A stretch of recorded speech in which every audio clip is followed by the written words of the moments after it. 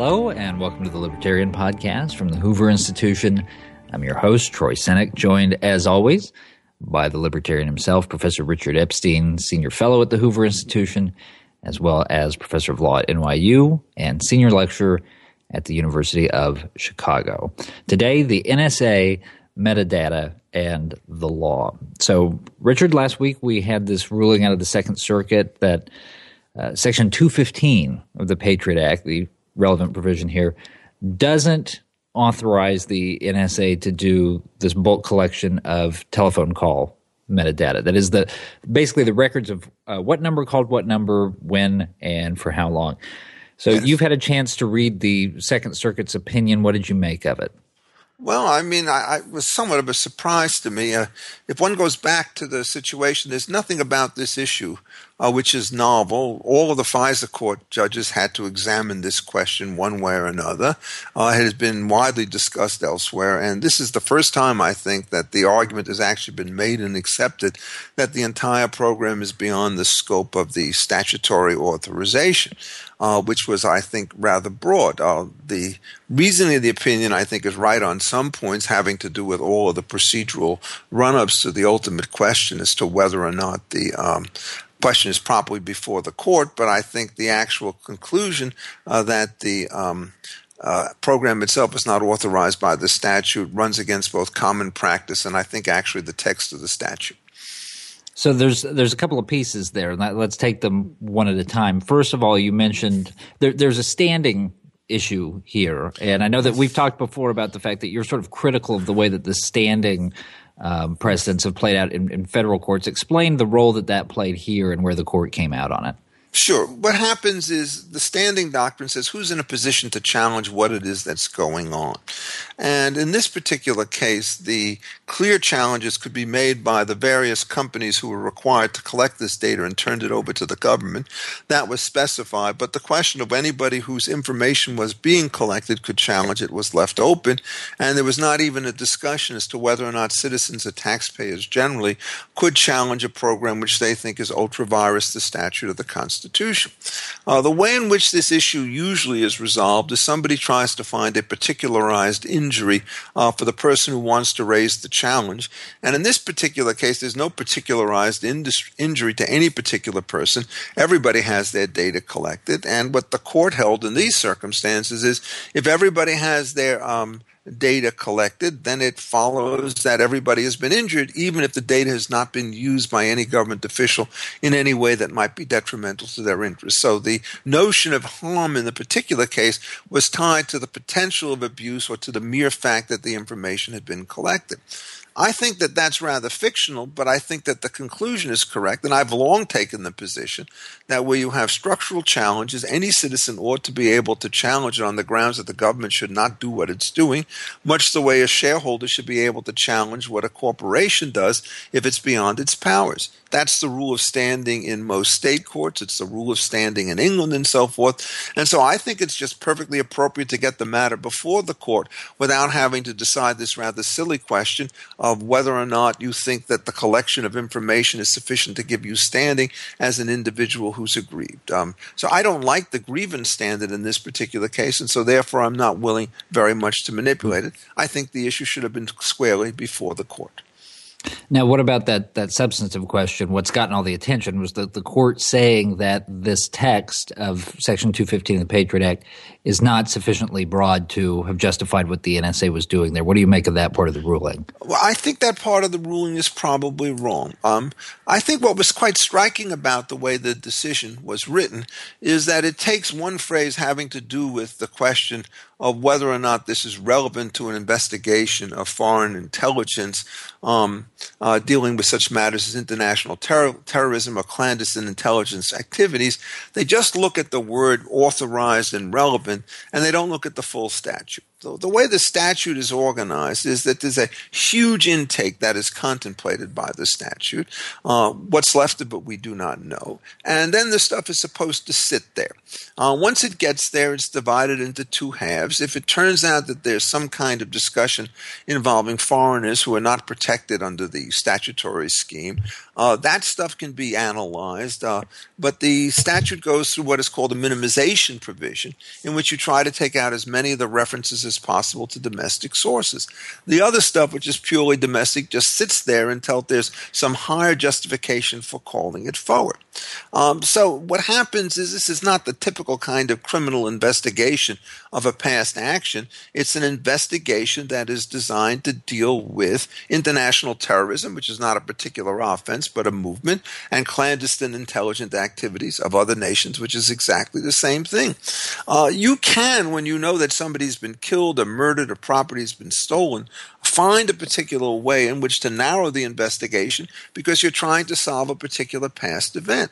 But in this case, your investigations are going forward in order to prevent certain things from happening, and you have no idea where they are. And so the basic logic of the statute is take all this stuff in, look at some of it right away, and put rest of it in storage so that you have it available when, as and if it turns out that there's some good reason to believe that you're onto a hot lead that might be able to stop this stuff. So the key issue in this particular case is not whether the information is collected. It surely is. The information that you want to know about is whether it's been used improperly, whether there's been an abusive practice. And what's striking about the decision that Gerard Lynch made and about all the work that the ACLU did is that there's not a single instance of which they report in which the actual statutory scheme with its institutional safeguards has not been respected. So the way the statute is worded, it seems to me that investigation has to be far broader in this context than it does with ordinary criminal situations, and that what you then have to do is to ask the question as to whether the institutional safeguards have held. And there's this kind of real irony here. This statute seems to have worked pretty well in terms of the contemplated balance. There are other people like the IRS who collect information which is much more explicit, and they seem to me to be engaged in fairly abusive activity, and yet nothing is done about them. So I think what you're really seeing here is just an enormous distaste for the intelligence program of the United States, which is then allowed to influence, I think, in the wrong direction, the way in which the statutory provisions have been read. This case, of course, is in some sense almost moot because the entire thing is up for reauthorization, that is the Patriot Act, as of June 1st. And so this will only influence the nature of the debate, but I think that influence could be rather large, in which lots of people will say, look, you see, it turns out that the privacy debate should be resolved this way because what we've done is on a staggering scale unimagined by anybody else. I have to confess I was not surprised by the Snowden revelations. I assumed that the United States was always doing something of that scale one way or another. My concern was not with the scope of the operation, but rather with its potential for abuse, which I don't think existed here. You mentioned Edward Snowden there. There has been a lot of talk in the media in the days since this decision was handed down, that this decision is essentially a vindication of everything that Edward Snowden was working for. Do you see it that way? Well, I mean, certainly if enough people start to see it that way, then I have to see it that way. I did read several of those columns, and frankly, I was absolutely taken aback by them. I mean, Snowden ran overseas for a particularly good reason. He did violate all of his oaths on offices, and he did give information to foreign nations. I mean, my guess is he's probably engaged in criminal conduct if what he does is goes public, even with the questions to the scope of these activities, because that's not within his job description. But if he did that, it would be far less damaging to this nation than supplying the kind of information he was talking about to foreign nations, which seems to have been the case.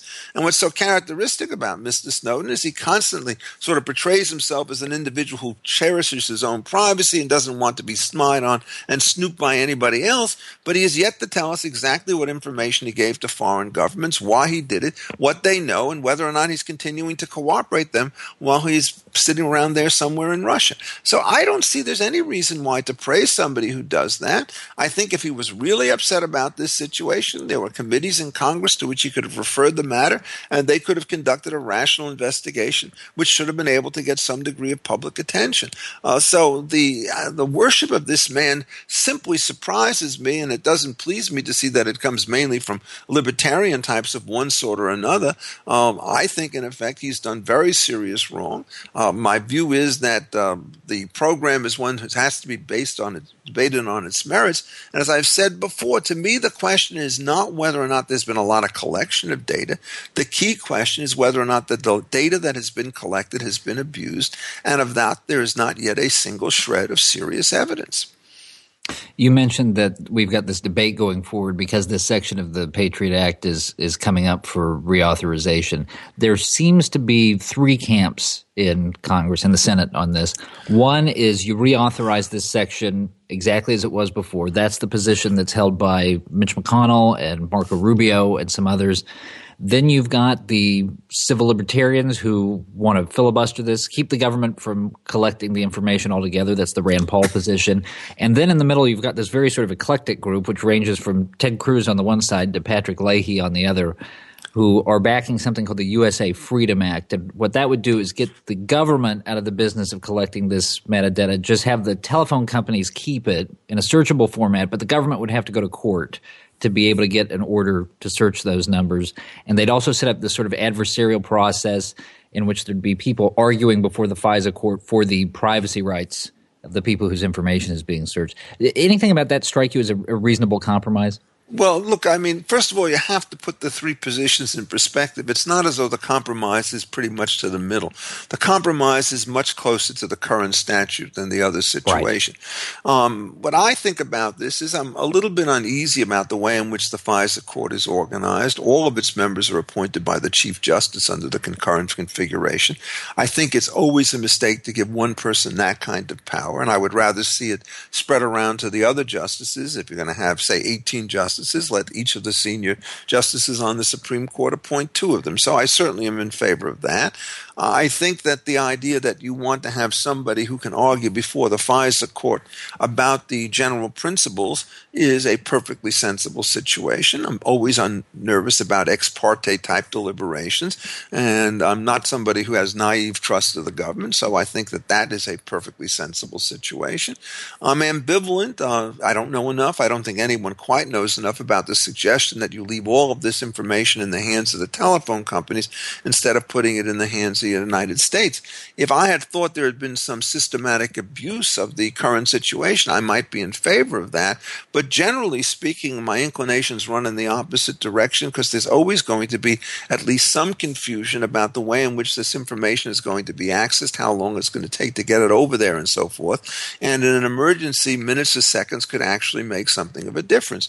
I'm also not thrilled about the fact that the telephone companies then have to take this particular obligations on, and they may be subject to all sorts of internal pressures, which, who knows, might lead them to do things that they would in retrospect start to forget. So that last piece of the situation I'd want to hear more about before I committed it to it one way or another. But I would guess I would have to be persuaded that that turns out to be wise. What is perfectly clear is that you can't use the old language now, given the Second Circuit decision, because somebody's going to say what you're doing is you're authorizing whatever it is that was authorized by the Second Circuit. And remember, if in fact they say that this is only to be construed on the scale of an ordinary criminal investigation, that's exceedingly narrow. What the Obama administration has already done, for example, is to tighten up the standards of relevance and to say that when you sort of check one connection leading to another connection leading to another connection, that's the so-called hop question, they're only willing to go now 2 hops instead of 3 hops. So you've already had some administrative compromise on this particular point at the presidential level.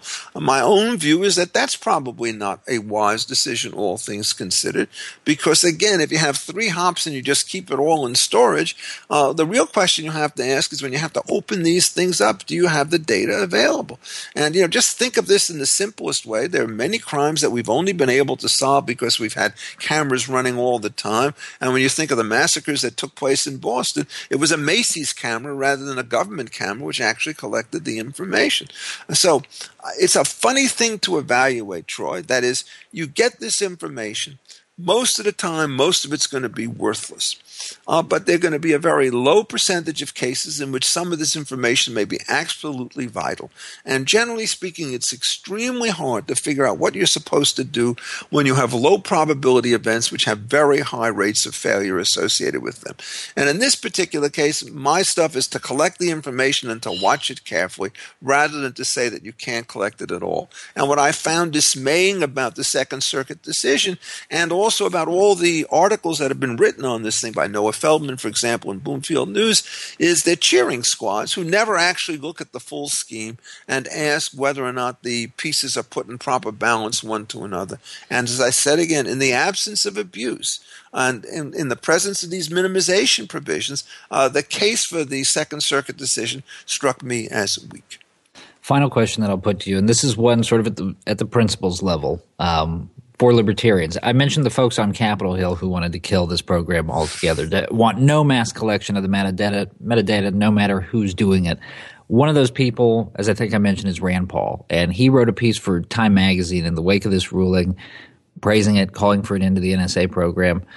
And Richard, the first clause of the sentence that he concludes this piece with, it sounds almost word for word like Barack Obama from the 2008 presidential campaign. He says, quote, "The sacrifice of our personal liberty for security is and will forever be a false choice." How do you react to that assertion? I think he's nuts.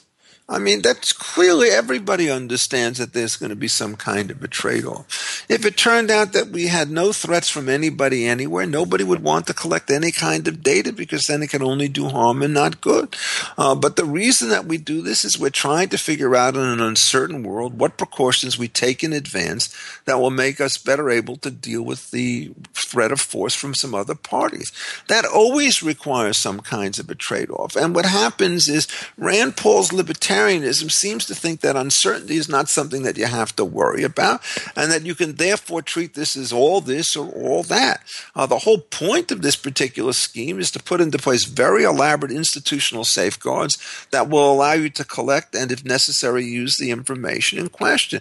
And it's not as though the operations internal to the NSA are casual or slapdash about it. Anybody who's involved in that organization who deviates from standard protocol is summarily dismissed from their current position. Everybody understands what the drill is, and to sort of ignore all of this stuff and to say that it's a false choice may sound heroic now, but God forbid that something should happen and we don't have the information that we need in order to counter threats. People will wonder why it is that we do this. I mean, Rand Paul calls himself a libertarian, and I think on many issues he is, and on some issues I agree with him. But the one thing that a libertarian has to recognize and accept is that threats of force are the kinds of things that it's legitimate for governments to deal with, and that's exactly what we're trying to deal with here. The fact that they're remote, diffuse, and uncertain doesn't mean that they're deadly. The single hardest question in the law of defense is how far back from the immediate offense do you go.